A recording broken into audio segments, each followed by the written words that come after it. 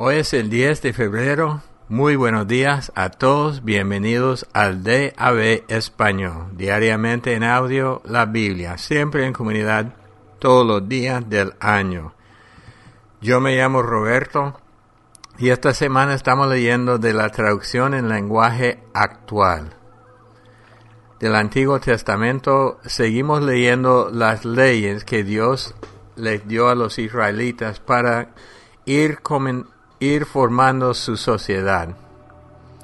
Éxodo 30, versículo 11 hasta el 31, 18. Oremos. Padre Dios, en este día venimos ante ti una vez más y pedimos que tu Espíritu Santo nos ilumine esta palabra para que seamos transformados en el nombre de Cristo Jesús. Amén. Dios habló con Moisés y le dijo: recuerda que solo yo tengo derecho a hacer una lista de todos los israelitas. Pero si tuvieras que hacerla, cada israelita deberá darme una contribución para que yo no les quite la vida, ni les envíe ninguna enfermedad contagiosa ni mortal. Para que yo les perdone la vida a todos los israelitas mayores de 20 años que aparezcan en la lista, deberán darme 5 monedas de plata, que es la mitad del impuesto oficial del santuario. Ni los ricos darán más, ni los pobres darán menos. Toda la plata que te den los israelitas se la entregarás a los sacerdotes para que puedan cubrir los gastos del culto en el santuario. Así me acordaré de que los israelitas ya han pagado para que no les quite la vida. Dios habló con Moisés y le dijo: quiero que hagas un recipiente de bronce con una base del mismo metal.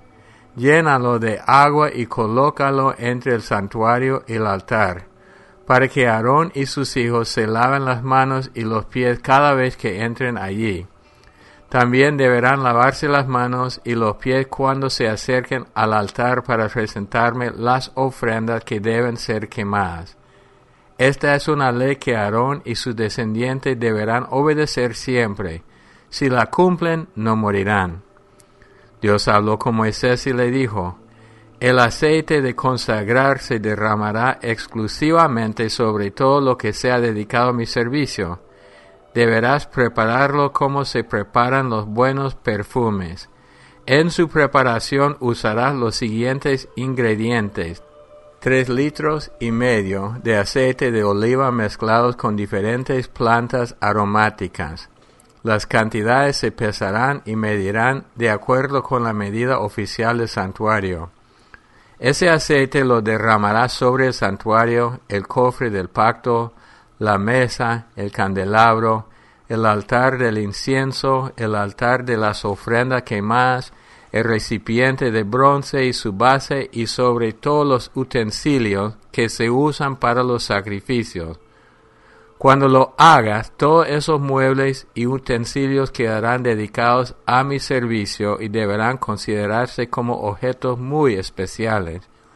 Todo lo que entre en contacto con ellos quedará también dedicado a mi servicio. Este mismo aceite lo usarás cuando consagres como sacerdotes míos a Aarón y a sus hijos. Comunícale al pueblo que ese es el aceite que usarán siempre para dedicar a mi servicio todo objeto.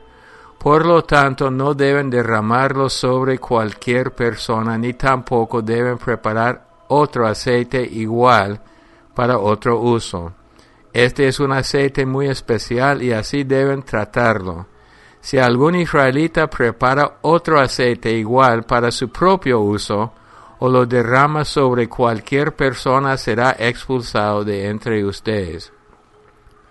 Dios le dijo a Moisés: el incienso que se quemará en mi honor debe mantenerse puro y exclusivamente dedicado a mi servicio. En su preparación usarás incienso puro y otras sustancias aromáticas. Este perfume debe prepararse mezclando bien los ingredientes en cantidades iguales y moliendo muy fino la mezcla. En cuanto el perfume esté listo, irás al santuario y pondrás parte del incienso frente al cofre del pacto. Este es un incienso muy especial, exclusivamente para mi servicio, y deben tratarlo así. Nadie debe preparar otro incienso igual para su propio uso. Cualquier israelita que lo haga será expulsado de entre ustedes. Dios habló con Moisés y le dijo: Tú conoces a Bezalel, hijo de Uri y nieto de Ur, de la tribu de Judá. Yo lo he elegido y lo he llenado de mi espíritu. Le he dado sabiduría, entendimiento, conocimientos y capacidad para hacer obras de arte. Él sabe hacer diseños y trabajo en oro, plata y bronce. También sabe trabajar las piedras preciosas y hacer joyas, y además sabe tallar la madera y hacer toda clase de trabajos artísticos. También he elegido a Oliab, hijo de Ahisamach, de la tribu de Dan, para que sea el ayudante de Bezalel. A todos los que van a ayudarlos les he dado más capacidad y entendimiento. Así podrán hacer lo que te he ordenado. El santuario, el cofre del pacto, la mesa para el pan, el candelabro de oro puro, el altar del incienso, el altar de las ofrendas quemadas, el recipiente de bronce con su base, los trajes de los sacerdotes, el aceite de consagrar, el incienso de olor agradable para el santuario y todos los utensilios para el culto. Todo esto deberán hacerlo siguiendo las instrucciones que te he dado. Dios le ordenó a Moisés que les dijera a los israelitas: Ustedes deben respetar el sábado como el día de descanso que yo les he señalado. El sábado será para ustedes un día muy especial y deberán respetarlo siempre. Cualquier israelita que no lo respete será condenado a muerte. Cualquiera que trabaje en ese día será expulsado de entre ustedes. Podrán trabajar durante 6 días, pero el 7º día deberán descansar y dedicar todo ese día a honrarme. Si ustedes lo respetan, sus descendientes sabrán que entre ustedes y yo existe una relación especial, y sabrán también que yo, el Dios de Israel, los he elegido como mi pueblo. De ahora en adelante todos ustedes deberán descansar el sábado, porque yo hice el cielo y la tierra en 6 días, y el 7º día descansé. En la montaña de Sinaí, Dios le entregó a Moisés las leyes que el pueblo debía obedecer. Dios mismo escribió esas leyes en 2 tablas de piedra. Mateo 26, del 47 al 68. Todavía estaba hablando Jesús cuando llegó Judas, uno de los 12 discípulos. Con él venían muchos hombres armados con palos y cuchillos. Los sacerdotes principales y los líderes del país los habían enviado. Judas ya les había dicho: al que yo bese, ese es Jesús, arréstenlo. Judas se acercó a Jesús y le dijo: Hola, maestro, y lo besó. Jesús le dijo: Amigo, haz pronto lo que tiene que hacer. Los hombres, por su parte, arrestaron a Jesús. Entonces uno de los que acompañaban a Jesús sacó su espada y con ella le cortó una oreja al sirviente del jefe de los sacerdotes. Pero Jesús le dijo: Guarda tu espada, porque al que mata con espada lo matarán. ¿No sabes que yo puedo pedirle ayuda a mi Padre, y que de inmediato me enviaría todo un ejército de ángeles para defenderme? Deja que todo pase como está sucediendo ahora. Solo así puede cumplirse lo que dice la Biblia. Jesús se volvió a la gente y le preguntó: ¿por qué han venido con palos y cuchillos como si yo fuera un criminal? Todos los días estuve enseñando en el templo y allí nunca me apresaron. Pero todo esto debe suceder para que se cumpla lo que anunciaron los profetas. En ese momento todos los discípulos abandonaron a Jesús y huyeron. Pedro siguió a Jesús desde lejos y llegó hasta el patio del palacio. Allí se sentó con los guardias para no perderse de nada. Los que arrestaron a Jesús lo llevaron al palacio de Caifás, el jefe de los sacerdotes. Allí estaban reunidos los maestros de la ley y los líderes del pueblo. Los sacerdotes principales y todos los de la Junta Suprema buscaban gente que mintiera contra Jesús para poder condenarlo a muerte. Sin embargo, aunque muchos vinieron con mentiras, no pudieron condenarlo. Por fin hubo dos que dijeron, este hombre dijo que es capaz de destruir el templo de Dios y de construirlo de nuevo en 3 días. El jefe de los sacerdotes dijo a Jesús, ¿oíste bien de qué te acusan? ¿Qué puedes decir para defenderte? Pero Jesús no respondió nada. Entonces el jefe de los sacerdotes le dijo, dinos por Dios, quien vive para siempre, si eres tú el Mesías, el Hijo de Dios. Jesús le respondió, tú lo has dicho, y déjame decirte que dentro de poco tiempo ustedes verán cuando yo, el Hijo del Hombre, venga en las nubes del cielo con el poder y la autoridad que me da Dios Todopoderoso. Al escuchar esto, el jefe de los sacerdotes se desgarró la ropa para mostrar su enojo y dijo, ¿qué les parece? Ha insultado a Dios y ustedes mismos lo han oído. Ya no necesitamos más pruebas.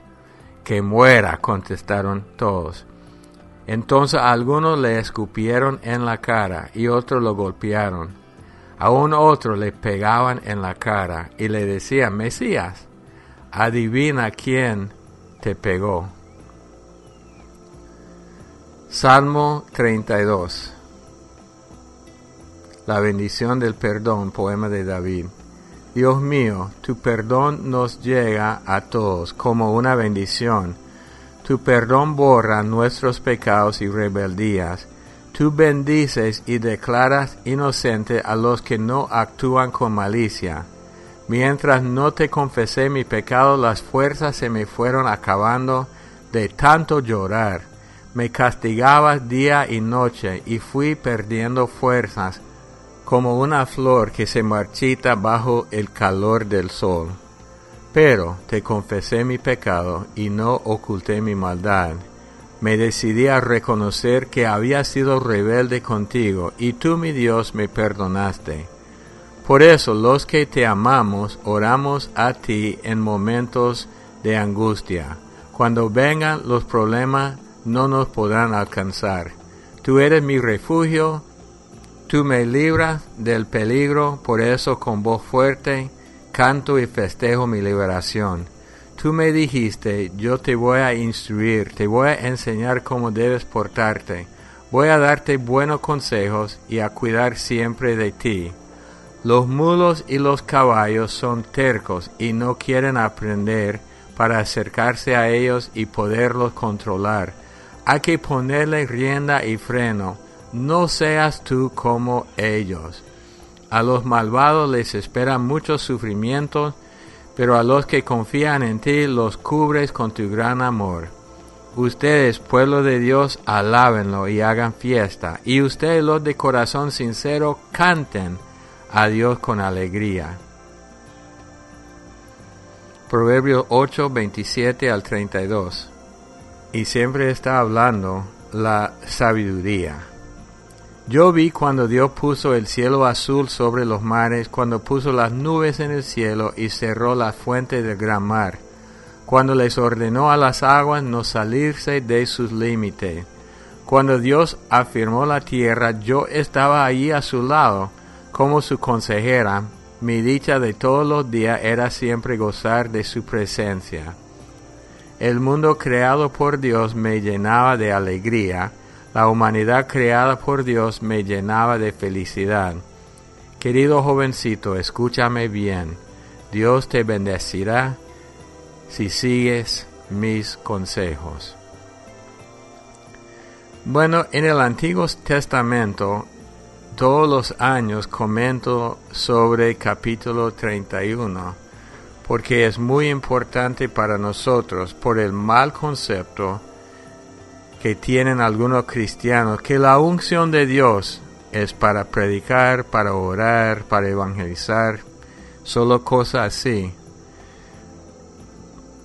Sin embargo, la unción de Dios es para todo lo que hacemos. Por eso la Biblia dice, todo lo que hacemos como para el Señor, todo para el Señor, y el Señor nos ayuda en todo, hasta el trabajo. Porque en Éxodo 31, Dios unge a Bezalel y a sus compañeros de trabajo para hacer trabajos excelentes. Dice que él sabe hacer diseños y trabajo en oro, y viene la unción de Dios, porque dice, yo lo he llenado de mi espíritu. Le he dado sabiduría, entendimiento, conocimiento y capacidad para hacer obras de arte. ¿Sabe qué? A Dios le interesa buenas obras de arte, y su unción es para eso también. Esto sabemos que en todo debemos adorar a Dios. Ahora el juicio contra Jesús, todo ilegal, todo injusto. Sin embargo, Él está cumpliendo la profecía para ser el Cordero sacrificado por nosotros. Entonces es otro ejemplo cuando el hombre tiene en mente hacer lo malo. Dios cambia lo malo en bien para los que lo aman. Y finalmente Salmo 32, versículo 8. Tú me dijiste, yo te voy a instruir, te voy a enseñar cómo debes portarte, voy a darte buenos consejos y a cuidar siempre de ti. El propósito de Dios. Pero después dice, versículo 9, y una vez oí una prédica entera sobre este versículo. Los mulos y los caballos son tercos y no quieren aprender. Para acercarse a ellos y poderlo controlar, hay que ponerle rienda y freno. No seas tú como ellos. Dios puede obligarnos, Dios puede tratarnos como mulos o caballos, forzándonos, pero no es su voluntad. Él quiere enseñarnos con su palabra. Él quiere enseñarnos cómo seguirlo a Él según sus propósitos, sin tener que atarnos y ponernos rienda y freno como si fuéramos tan tercos como el caballo y el mulo. No es un testimonio decir, yo fui rebelde, iba contra Dios y por fin Dios me paró. Bueno, sí, Dios le paró y cambió su vida, pero mejor decir, con corazón suave, yo sigo a Dios.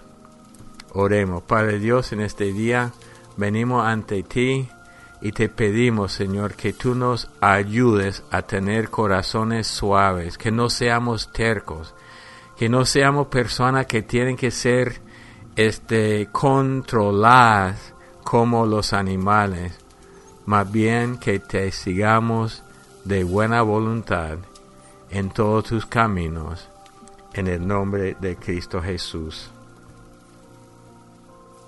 Amén. Bueno, los amamos mucho. Para mí es un placer estar con ustedes todos los días. Estamos en Facebook con el usuario DAB Español. También hay una aplicación DAB Español para teléfonos Android. Y si tiene teléfono iPhone, puede buscar la aplicación del Daily Audio Bible. Que Dios lo bendiga y hasta el día de mañana. Bendiciones, familia, desde Los Ángeles, California. Lectura de febrero 4. El mandamiento más largo en el Antiguo Testamento. Capítulo 20, versículo 4. No te harás ídolo, ni semejante alguna de lo que está arriba en el cielo, ni abajo en la tierra, ni en las aguas debajo de la tierra. No los adorarás ni los servirás, porque yo, el Señor tu Dios, soy Dios celoso, que castigo la iniquidad de los padres sobre los hijos hasta la tercera y cuarta generación de los que me aborrecen, y muestro misericordia a millares, a los que me temen, a los que me aman, y guardan mis mandamientos. Yo creo que ese es el versículo el mandamiento más largo, el que tiene más palabras, y nos los vuelve a recalcar en el versículo 23, familia, donde nos dice: no haréis junto a mí dioses de plata ni dioses de oro, no os los haréis. Y este versículo, este mandamiento es el más largo, porque el Señor conoce nuestro corazón y conoce que estamos propensos a idolatría. El Señor es celoso y Él quiere que solo Él sea nuestro Dios. Y por eso es que este mandamiento es el mandamiento más largo, porque Él está siendo muy específico con respecto a la situación de los ídolos. Ídolos, familia, ¿qué son ídolos? ¿Son solo las estatuas como las que se usan en la religión secular? No, por supuesto que no, familia. Ídolo es todo aquello que se levanta en primer lugar en nuestras vidas antes que Dios. Ídolos podemos ser nosotros mismos, nuestra vanidad. Ídolos pueden ser nuestros familiares, nuestros esposos, nuestros hijos. Ídolos puede ser nuestro dinero. Ídolos, todas nuestras cosas materiales. Todas esas cosas pueden ser forma de ídolos. Así que examinemos nuestros corazones, meditemos profundamente en este mandamiento con respecto a los ídolos. Y que el Señor nos libre de olvidarnos de quién es nuestro Dios, de que quién es gran Dios celoso, que solo Él quiere ser el primero en nuestras vidas, que Él sea el primero en nuestras vidas. El Señor les bendiga, familia.